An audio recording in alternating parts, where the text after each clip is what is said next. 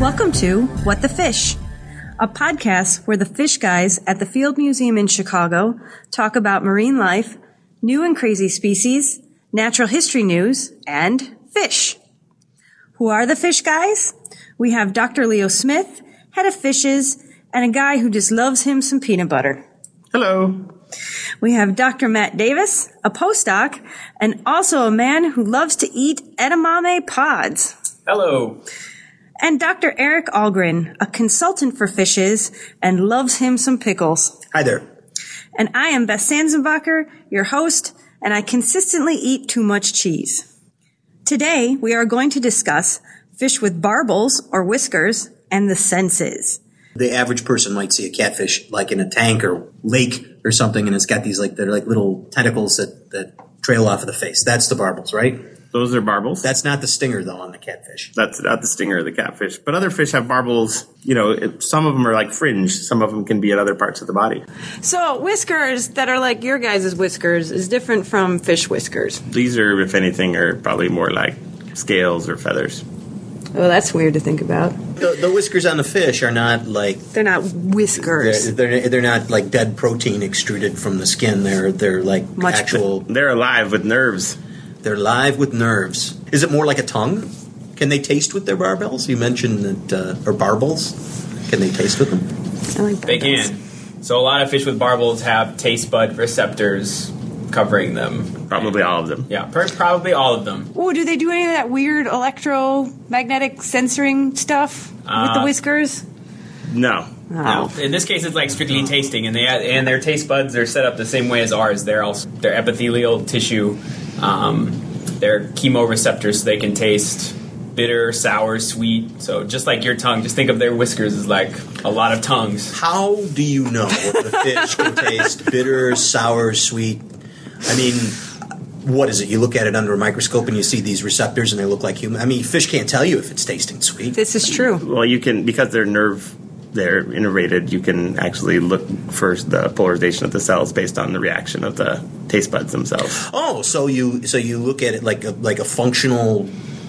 like a physiological study or something. You look like at a physiological... Oh, okay, so you hook this thing up to a galvanometer or something like that, and you put something acid, which would be sour, on it, and you touch this part of the barbel, and there's no signal. And then you touch this other part of the barbel, and there is a signal, and you say, oh, well, that part of the barbel tastes sour. Is that what you would do? For the listeners and myself, what is a galvanometer? Galvanometer. Well, back in the day when we were youngsters, it measures very small currents. It's like a little like a milliammeter or something. Yes. I did a frog dissection with one of those guys. I've never used a galvanometer. You young whippersnappers these days. So are the whiskers or fish barbels and whiskers, are they, I guess, segregated like our tongue? Like, do they have areas where they taste different things? Or is it all just, like, do they know that amount of detail? Or do they just know they can taste stuff? So it's more complicated than that. So actually, fish bodies, fish that live on the bottom, so what we call benthic fish, actually a lot of species will have taste buds all over their body, not just on the barbels. They're just like our tongue is more sensitive to taste and things like that. They have parts that, the barbels are going to be one of the more sensitive things. But fish actually have these on, they'll have them on fin rays, which would be like kind of like us having like taste buds on our feet. Ooh, so if you were a fish, like a catfish that lives on the bottom, you'd have these barbels and you'd have these fins, and even your body would be like, it'd be like stepping on like asphalt over on Michigan Avenue with every bite, except for instead of Michigan Avenue, you'd actually be like in the mud. You'd be in the most disgusting thing in the entire world, touching that with your tongue. But it's not disgusting to a fish, of course. It's just a way that they locate food and... Yeah. I don't know. Avoid unpleasantness. Presumably they think like we do, that some things taste good and some things taste bad. Do they have taste buds on their tongues? Oh, that's a good question. They don't really have a tongue in the sense of like we have a tongue. They have things that we refer to as a tongue, but it doesn't help with bringing food into the mouth or any of the things. Yeah. It has a different function. It's there's a muscular appendage in the mouth that... I don't even think it's muscular. No. I think it's more bone and skin and things like that. Yeah. So it's a different kind of thing. Oh.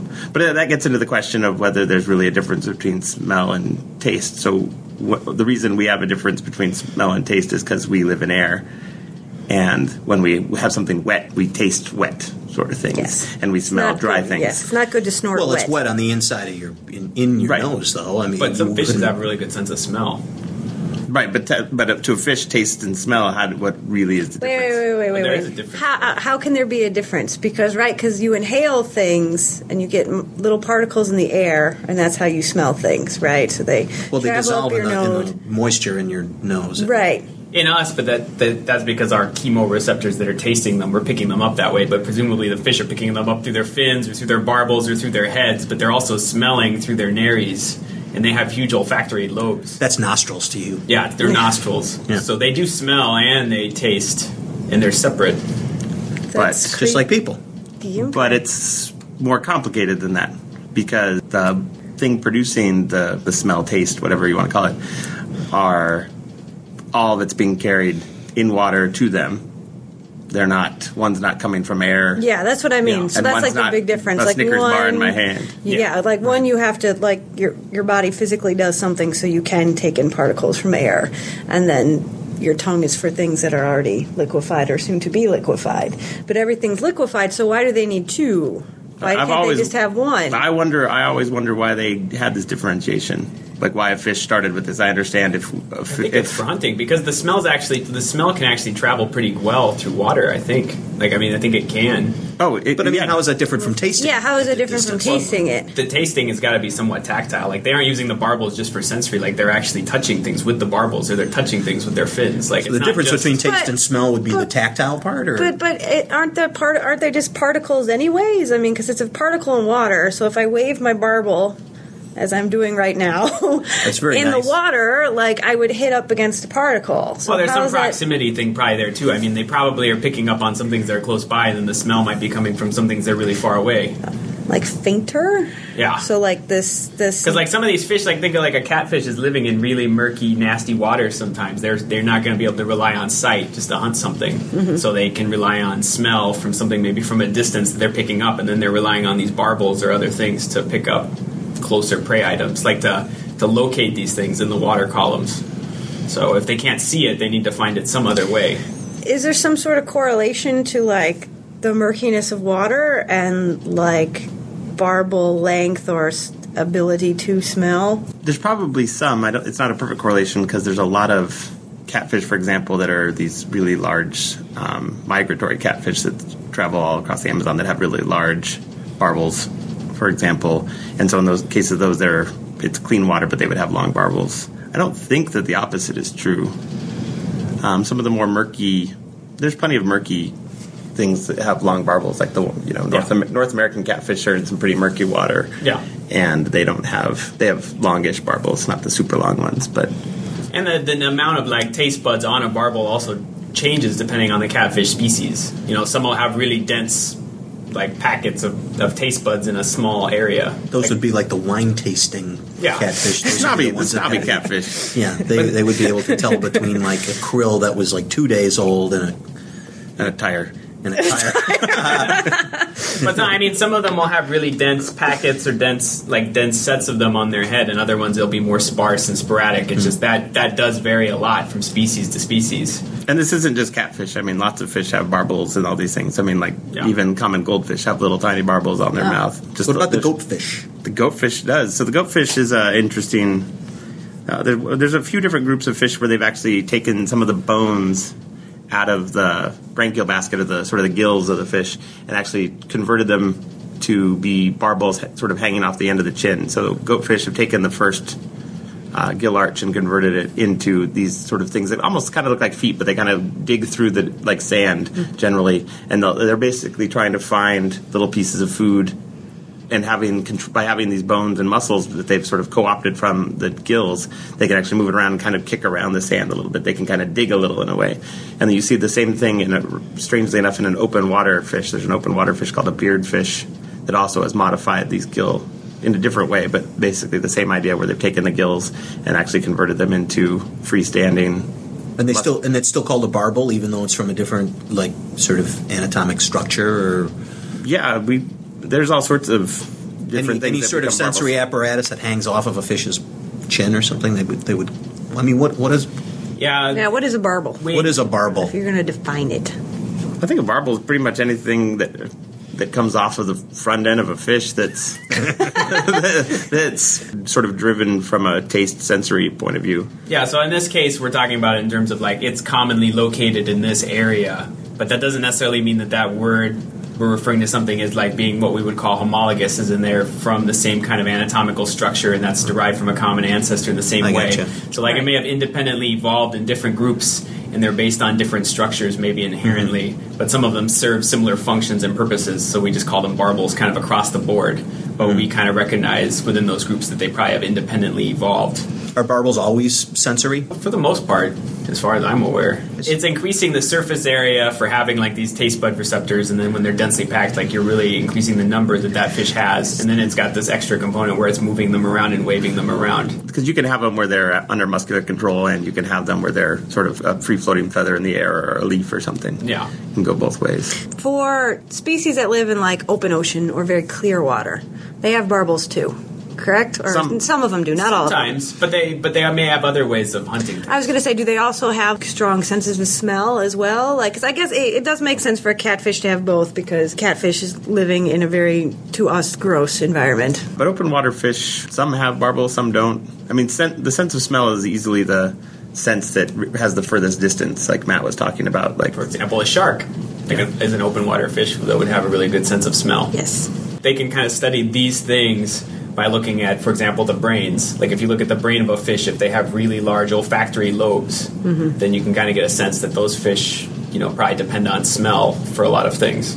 Fish can see, we know that, some better than others, presumably. They can touch. Fish can touch. Do fish touch? I mean, with their barbels, do fish touch a lot of things? Sure. Yeah. I mean, like on purpose? Yeah, there's some fish that'll like pick up rocks and move them around, like they build nests. I mean, they'll touch stuff. They'll fight each other. They'll hit each other. Right. Then plus, some of it is that touch is also part of how they can sense where currents are. Schooling fish? So schooling gets more complicated, and so does how you stay in place. If you're a fish in a river and you want to stay in place rather than be taken out to the ocean, they have an additional sensory system that we don't have. Primitively, tetrapods do have it. So aquatic tetrapods have the same system. It's a hair cell system, kind of like our inner ear. So there's sort of a long line of cilia that get bent one way or the other depending on the motion of water around them, and they're able to detect the sort of the acceleration and the speed and things like that of water moving around them. So that allows them, when they're schooling, to know that one's disturbing the water in a certain way, so that even if they don't see the fish start to turn, they can actually detect from changes in the acceleration and movement of water through lateral line canals, so canals with these hair cells on the side. They can actually stay schooling with the fish, so stay next to their partner. So it kind of sounds like you described our inner ear, but it's sort of like how your inner ear has... The system works the same way as the inner ear. So the inner ear works by there's a stone sitting on the hair cells, and so the vibration will shake that bone in different directions. But the hair cells, it's actually got the hair cells of the lateral line system have something called a cupula, which is a gelatinous mass on the end of these hair cells. So it moves in different directions. So you kind of look at it like a slime with some hairs embedded in it. So that thing moves in different directions, and it just sort of... trying to think of a comparable thing, but yeah, if you had like a windsock or something like that, that sort of gives you some idea of what it is it's moving in a different direction, and it's moving in the direction of the wind, but at the same time it's going to be moved, sort of extended or moved further with a stronger current. And then fish have two kinds of those. So you have ones that are embedded in canals, which are the ones that they use for schooling, and then for rheotaxis, which is how they stay in the water column. Those are actually superficial nerve masts. So these hair cells, or nerve masts, or whatever you want to call them, are on the surface of the skin, and they work differently. And so we can actually knock one system out or the other differently and show that they lose the ability to school, or they school less well anyway, or they stop being able to stay in the water column in place if you knock these out. Electroreception is related to, it comes from the same thing as a mechanoreception, so that's the ability of a shark or a stingray or a platypus or anything to be able to pick up like an electric discharge in the water. And so what you tend to find with fish that are really electroreceptive, gymnotiforms. Like an electric eel? Well, that's something else, but I mean, like, you're looking at like electric knife fish? Yeah, like a knife fish, that's the word. Gymnarchus, knife fish. Yeah, so the knife fishes and elephant noses, they do not have any barbels. So they're all related to all these things that do have barbels, and then... They don't have any. They don't have any, which is... you asked some question earlier that made me think about that. I was like... about fish that live in murky situations. And these are another group that kind of live in murky situations, but they have a whole different sensory system going on. Yeah. What does theirs do? Like, does it replace what barbels do, or is it better in it? Is it just different? I don't know if it's better. It's hard to say that some of these things are better or worse, but it's totally awesome. Yeah, it's awesome. Right. I mean, it's more based on like electromagnetic signals. Right. So, give me an example. They have their own like radar system. Yeah, they're just sitting there in the water. And they have very specialized fins and everything so that they can actually get away with doing this so that the fins aren't disrupting the electromagnetic field. But they can put out sort of like a sonar wave in a couple different directions, if you want to think of it that way, or electric wave. And they can detect any kind of disturbance in that, whether it's a rock or another fish, and then they can pick up whether it's moving. Those, that would be cool. Yeah, and there's a number of fish that can do things like that. And I think you mentioned the elephant fishes. They do that too, right? With their... And the proboscis or whatever. Yeah, no, they've got those are in Africa. The knife fishes are in South America, and they're totally awesome. I mean, you can get both of these in the pet trade if you want to like play with them. The electric knife fishes, they're quite difficult to collect, and actually, when I was collecting in Panama recently last year, another fish person, a colleague, James Albert, who works and studies electric knife fishes as a big part of his research, gave us a little box that we could stick in the water so we could pick up these electronic charges so we knew that they were around so we could try to catch them. Because otherwise they're pretty hard to get. Because they're smart. Because they got this system that's like, radar to avoid. Yeah, their radar's like, hey, there's some big idiot walking around in the water here. With a takes off. So we could plug this thing in, and it would make these like chirps and clicks, like, and there's some knife fishes here. Not that we could find them, but then we knew when they were there. It just made you feel bad then. Yeah, then we were just like, we probably in the course of 2 or 3 weeks we only collected one, I think. Wow. Like they were quite difficult to get. Well, see, that does seem better, and I'm doing rabbit ears around better because obviously, you have for what works for your environment. So obviously catfish are very successful, so barbels work well for them. However, it's fairly easy to catch a catfish. You see them do it on TV. Well, it's also because they're so predatory. I mean, that's the thing. Like, they're using all that stuff to catch prey on some level. And part of the reason we fish them is because they want the food. Like they're coming, like, and the smell. Like they can smell certain things. Like I know people that fish with dog food. And that presumably is probably because of the smell or something. But these night fish, they're not predatory, or are they predatory? Yeah, they are. They are. But they have little dinky eyes. I mean, they're relying entirely. It's like it's really a lot like a pilot flying on instrument controls or something like that. And there are a number of fishes that also they'll do things like sharks do this. Like a lot of sharks also have a large electromagnetic system for hunting. So a lot of predatory fishes do this. Do non-predatory fishes have this? On some level, I mean, I'm talking predatory. I mean, like maybe they're hunting a lot of other fish, or they're hunting a lot. But on some level, all fish are probably predatory. Unless you're are some fish strict vegetarians? I mean, like a pacu, there's a piranha relative that eats fruit, or like a tang, like a yellow tang or a blue tang, like Dory on Finding Nemo. Mm-hmm. And then they have a lateral line system or an electrical sensory. They have a lateral line system, which is more of a touch receptor. It's referred to as distance touch. Distance touch. That's sort of how we try and describe it.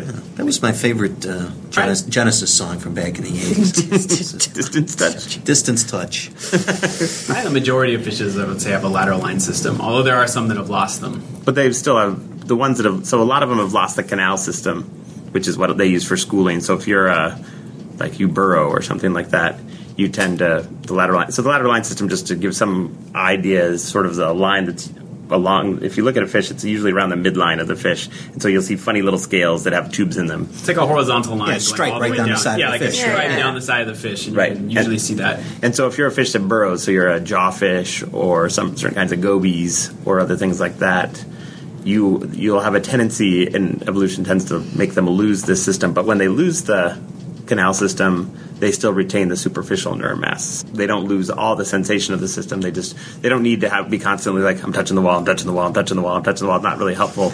Yeah. Or there's no water motion because they're sitting in a tube somewhere. So you do lose that. And then certain fish, like flying fish that are up at the surface of the water, you actually have the lateral line system moves from the midline of the body to the bottom.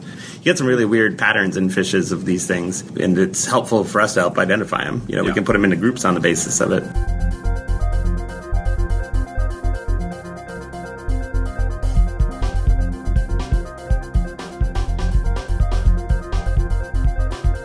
So for our fish of the week this week, we have a gargariscus, and it's an adorable, tiny little fellow. And I'm going to pass it off to Dr. Algren so he can describe it to you guys. Looks like a hovercraft. Actually, no, it looks like it's about, what would I say, about 4 inches long and kind of a light brown color. And it's got large eyes on both sides and the front. But what's really striking about it is that, well, it has no tail, or the tail comes to a sharp point. And it sort of the skull or the bones of the head sort of flare out. Almost like a ray into sort of a margin that's sort of serrated. It's kind of hard to describe. To me, it looks like a big grumpy old man with a beard. Like if you took a grumpy old man with a beard face and then put a tail on it. Yes, but he's flat, totally flat on the bottom. Totally flat. You don't think he looks like an alien? Well, yeah, but like a grumpy old man alien. A grumpy man alien, and then it's got these things, these little feelers floating on the bottom of his chin. He's got two sort of spines sticking out where his nose would be. I'd say there. So would you describe that? If you just saw that, would you say like that looks like a typical fish? No, it doesn't look anything like a typical fish. It's generally fish shaped, but it's not. It's real armored. It's really rough and looks like something out of Star Wars. Yeah. No, it lies on its belly, so like it's most fish you kind of think of as swimming side to side, but this is more like a stingray or something where it's flattened front to top. It's a benthic fish, kind of like a cat. I mean, in a way, like a catfish, and then just like a catfish, it's got big long barbels on its chin. So where do you find this guy? I collected that in Taiwan in the end of 2009. So it's part of the sea robin. So a lot of people go fishing for sea robins. This is a weird, freaky one. Probably the freakiest of the armored sea robins. So, if anyone's collected those or fished for those off of the Atlantic coast of the United States. What do you mean people go fishing for sea robins? Are they sport fish, or is it like good, tasty fish? I don't think anyone does it on purpose. Oh. I mean, it's just something that comes up. You're going after something else, and you end up with one of them on the end of your hook. But they're a relative of things like scorpion fish. So the way that they get all those like little spines and crenulations on its side are actually modifications of the lateral line bones. Oh, neat. So the bones that we were talking about with the sensory specializations, those bones develop a little later in life and attach to other bones later in life, so they fuse in afterwards.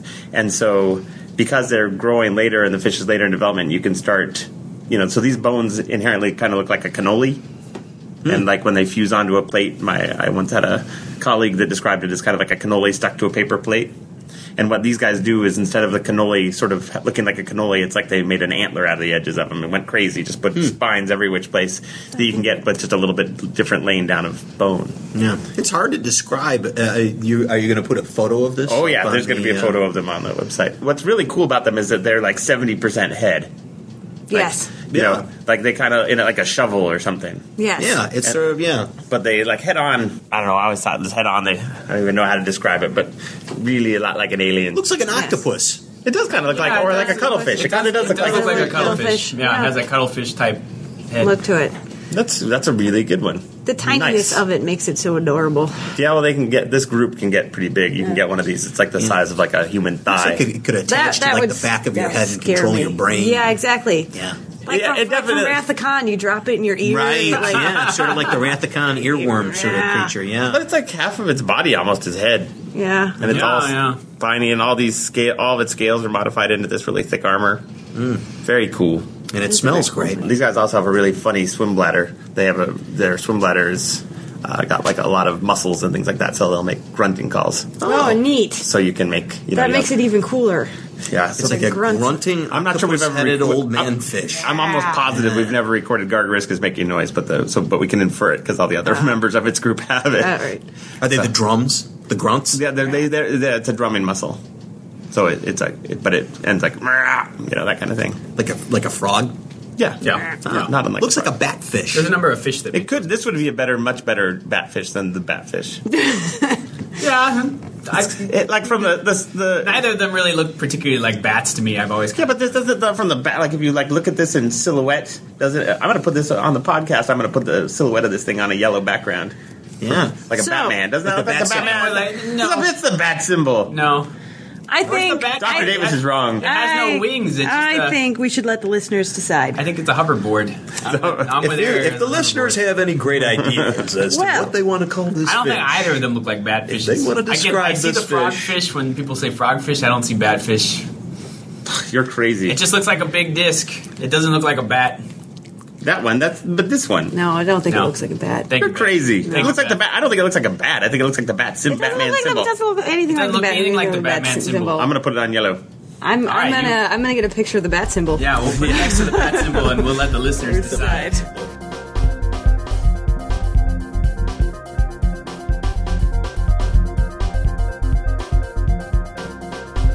So we've talked about sight, smell, taste, electromagnetic reception, but we haven't actually talked today at all really about hearing yet, have we? So fish don't hear. You have the same bones as we do for their hearing. So a lot of their cheekbones are actually migrated up into our skulls for our hearing bones. And that's like homologous from a common ancestor to the groups. So there's a bone. The primitive fish. Yeah, primitive fish. No, well, not primitive fish. Don't like that one.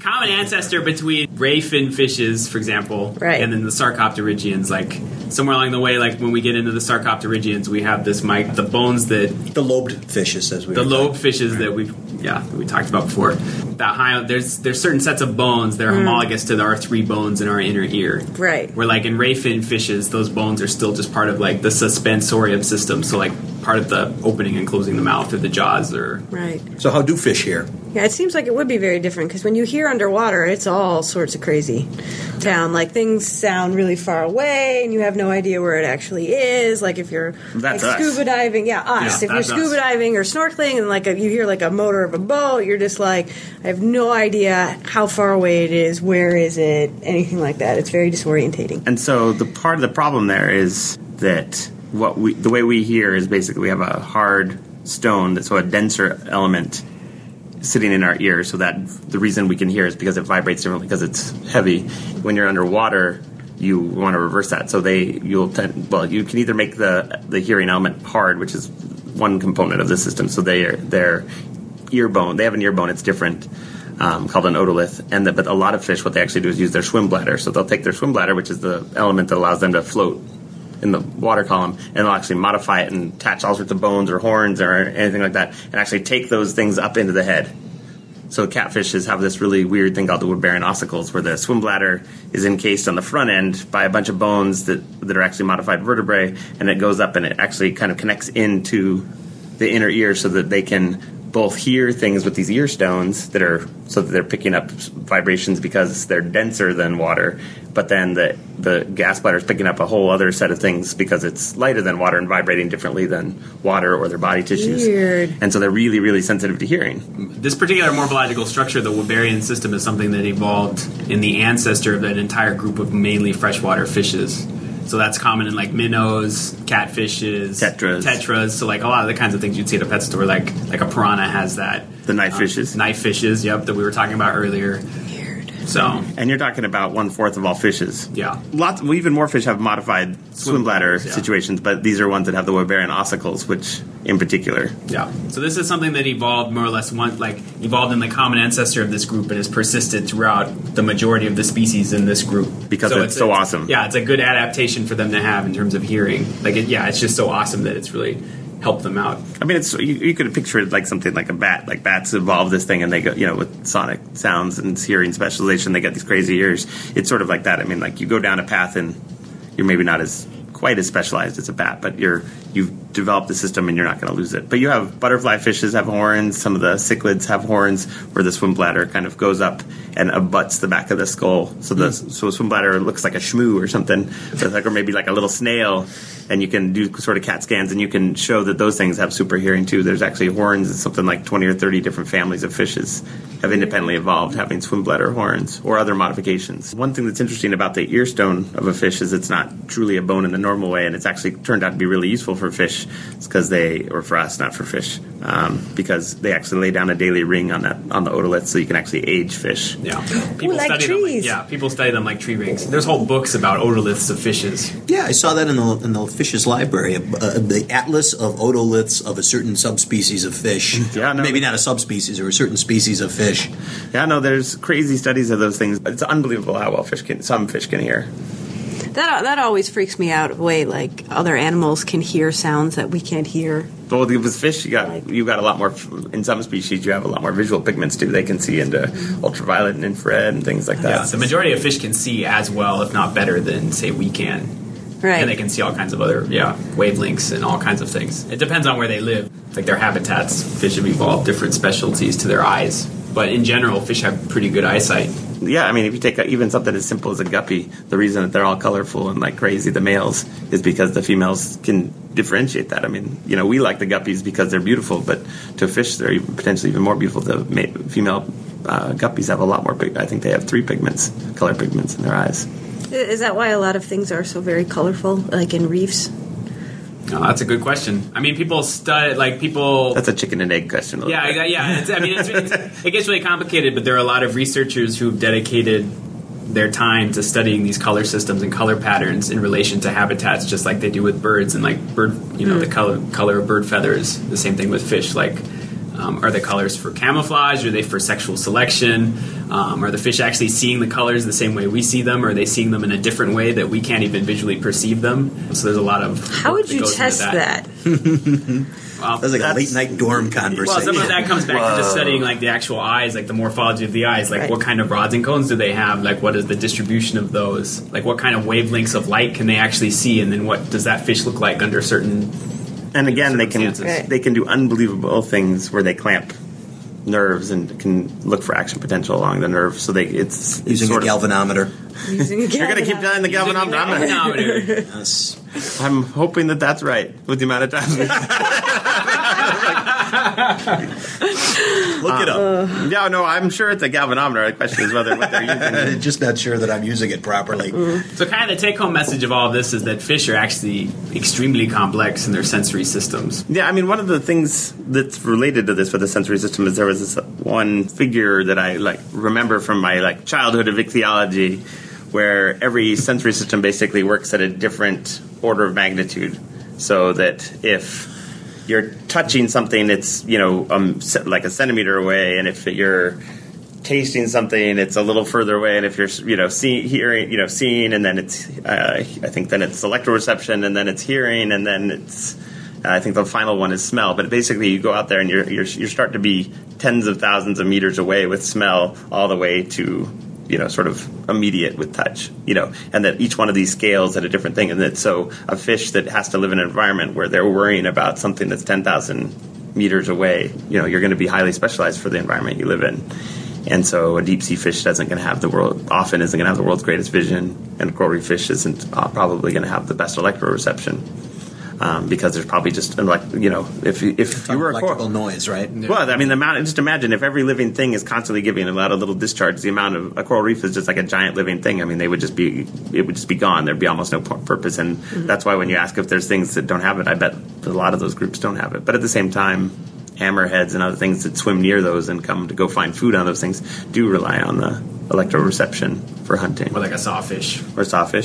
Any of the big sort of cartilaginous fishes, the sharks and rays and relatives. But can fish feel joy and pain, sorrow and ecstasy? And it's a good question. Do fish have emotions? They can definitely feel pain. I mean, there have been studies that show that fish definitely can feel pain. But that's like a sensory thing. I mean, do they have a mental life? Or do they have anguish?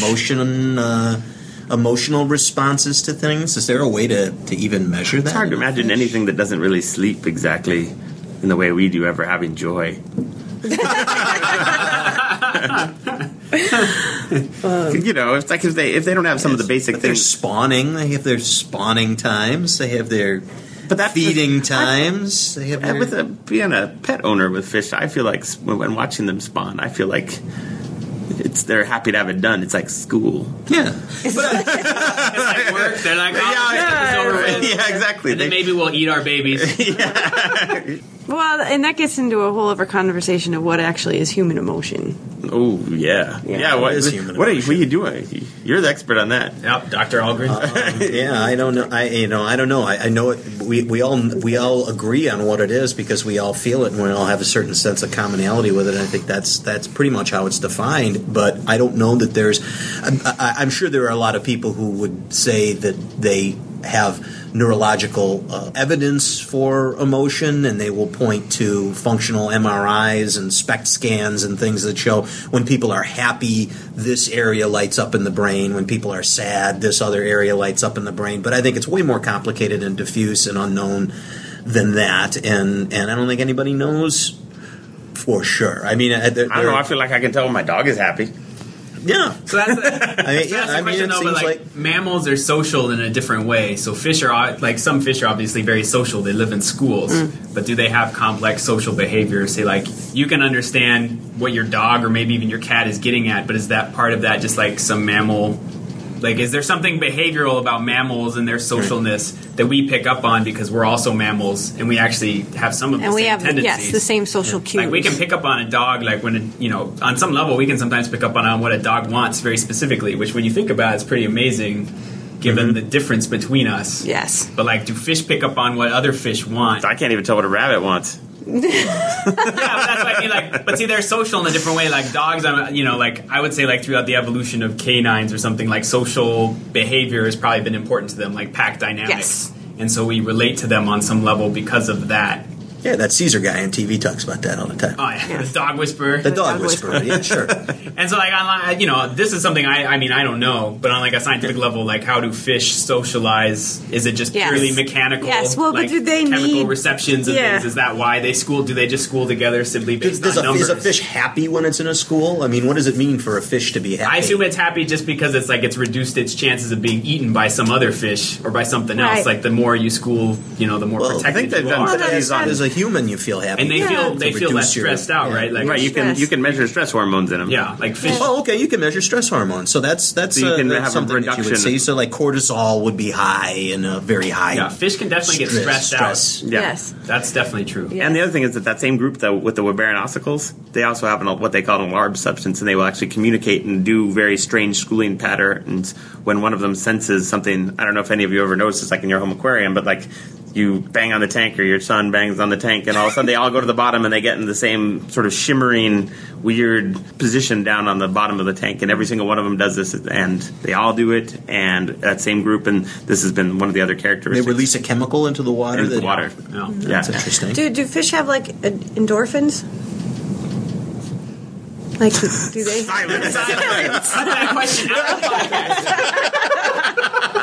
I think it goes into the same question of the emotions. I mean, do fish have the same? I mean, do fish have sex hormones? We'll get back to you on that one. Do fish have testosterone? Do fish have estrogen? Is it the same molecule that is used in?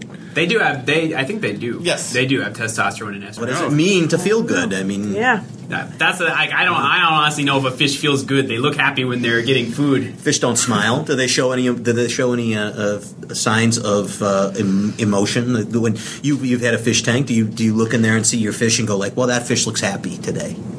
Oh, that fish is having a bad day. I look and see like that fish that looks not stressed out or something. Like it looks comfortable. I don't know about happy, but I can definitely tell when a fish looks stressed. Yeah.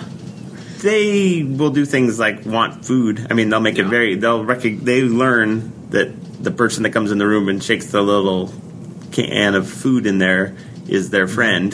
Mm-hmm. You know what I mean? Like they have a warm, fuzzy feeling towards that. It's like if my son goes up to the tank, they don't act the same way as if I do because he doesn't feed them. Mm-hmm. All he does is bang on the tank. Right. So they don't react the same way, and so that's. I'm not sure that it realistically is any different than my dog wagging its tail at me. Yeah. So an emotional state in a fish or in a person or whatever is involved with multiple complex systems in the brain in a sort of like situation of sort of chemicals that are flowing that are stress hormones or pleasure hormones or satisfaction states or some sort of a neurological state that would be analogous to a human emotion that would be so completely different to experience as a fish. Yes. Because our emotions had to evolve from someplace. Yeah. Right? And we live in very complex social situations, so we need very complex emotions to help navigate that. Right. Fish live in much less complex social interactions, so they wouldn't need. We don't know that, though. We don't need that. Some of them are very complex, like things that have parental care. Like there are a number of fish that have parental care. Right. Or there are a number of fish that do live in huge schools together all the time. And then there's some fish that are pretty solitary, but then they do come back into big groups. Yeah, I mean, fish definitely have fear. Yeah, for sure. You know, so like if you've got all these negative emotions, why wouldn't you have the positive ones as well? Seems hard to. And we all think comes from some common ancestor with the same kind of a brain, like basic brain setup. And some of that still obviously works, like olfactory lobes and optic and all those things. Like there must be some similarities there. So. No, I mean, like, you Is the figure... anatomy of a fish brain similar to the anatomy of a mammal brain? I mean, do they have the same... Pretty similar. Gyri and lobes and... it's anatomically a little different, but the lobes it's linear because it's not curved like ours. Yeah. So that we are is there a hippocampus? Is there an amygdala? Is there a cingulate gyrus? Or, whatever, all that kind of stuff? I mean... Mostly? I don't know what it's... I have never heard anyone talk about the last one, the cingulate gyrus. Cingulate gyrus. Oh, yeah, that's very important. But I forgot what it's about. But, yeah, it's part of the human brain. That. Yeah, definitely want your cingulate gyrus. If we keep it like at the broad strokes, like a mesencephalon and those. There's a telencephalon. Yeah, Is there a telencephalon? Yeah. Okay. There is. So like if we keep it at that level, because I don't know if Dr. Smith or myself know. Some parts you hear about, like there's lots of parts that people talk ganglia, about. The fish have red nucleus or something like that. I've never heard anyone talk about that, but that doesn't mean it's there or not. Yeah, I don't know if that's there or not, but it could be. No, but I mean, you figure, and I kind of think about things like this. It's like I get a lot of it when I smell Play-Doh, for example. It brings back childhood memories. Obviously, Play-Doh. Salmon or freshwater eels, which have the reverse situation of the salmon. When you smell freshwater eels, it brings you... Yeah, it brings me back to Chinatown in New York City. Where they... But they're trying to find their home, where the stream that they found as a kid. They presumably, whatever that reaction, why they're driven to go back to that same place. It's the same kind of thing as me wanting Play-Doh. So maybe fish feel taste. Nostalgia for their childhood, for their fryhood or whatever. They recorded something in their brain from their senses that helps them get back there. That's gotta trigger a positive response. Right, that's what I'm saying. Yeah. Like, it has to be. Like, otherwise even if it's just relief. Yeah. Even if it's like, oh, thank goodness I finally found it. Yes. That's what then I'm going to go mate and die. Then I'm going to mate and die. Wow. I mean, a lot of happiness in humans, you could say, is relief. No, almost all good things that happen. Virtually all of the happiness in my life at this point is all relief related. Yeah. I finally got a job. I think it goes without saying. I think fish, unequivocally, fish have joy that. All right. So we've decided. We've decided. Fish can be happy. The episode will be called "The Joy of a Fish." That's what I was thinking. Yeah.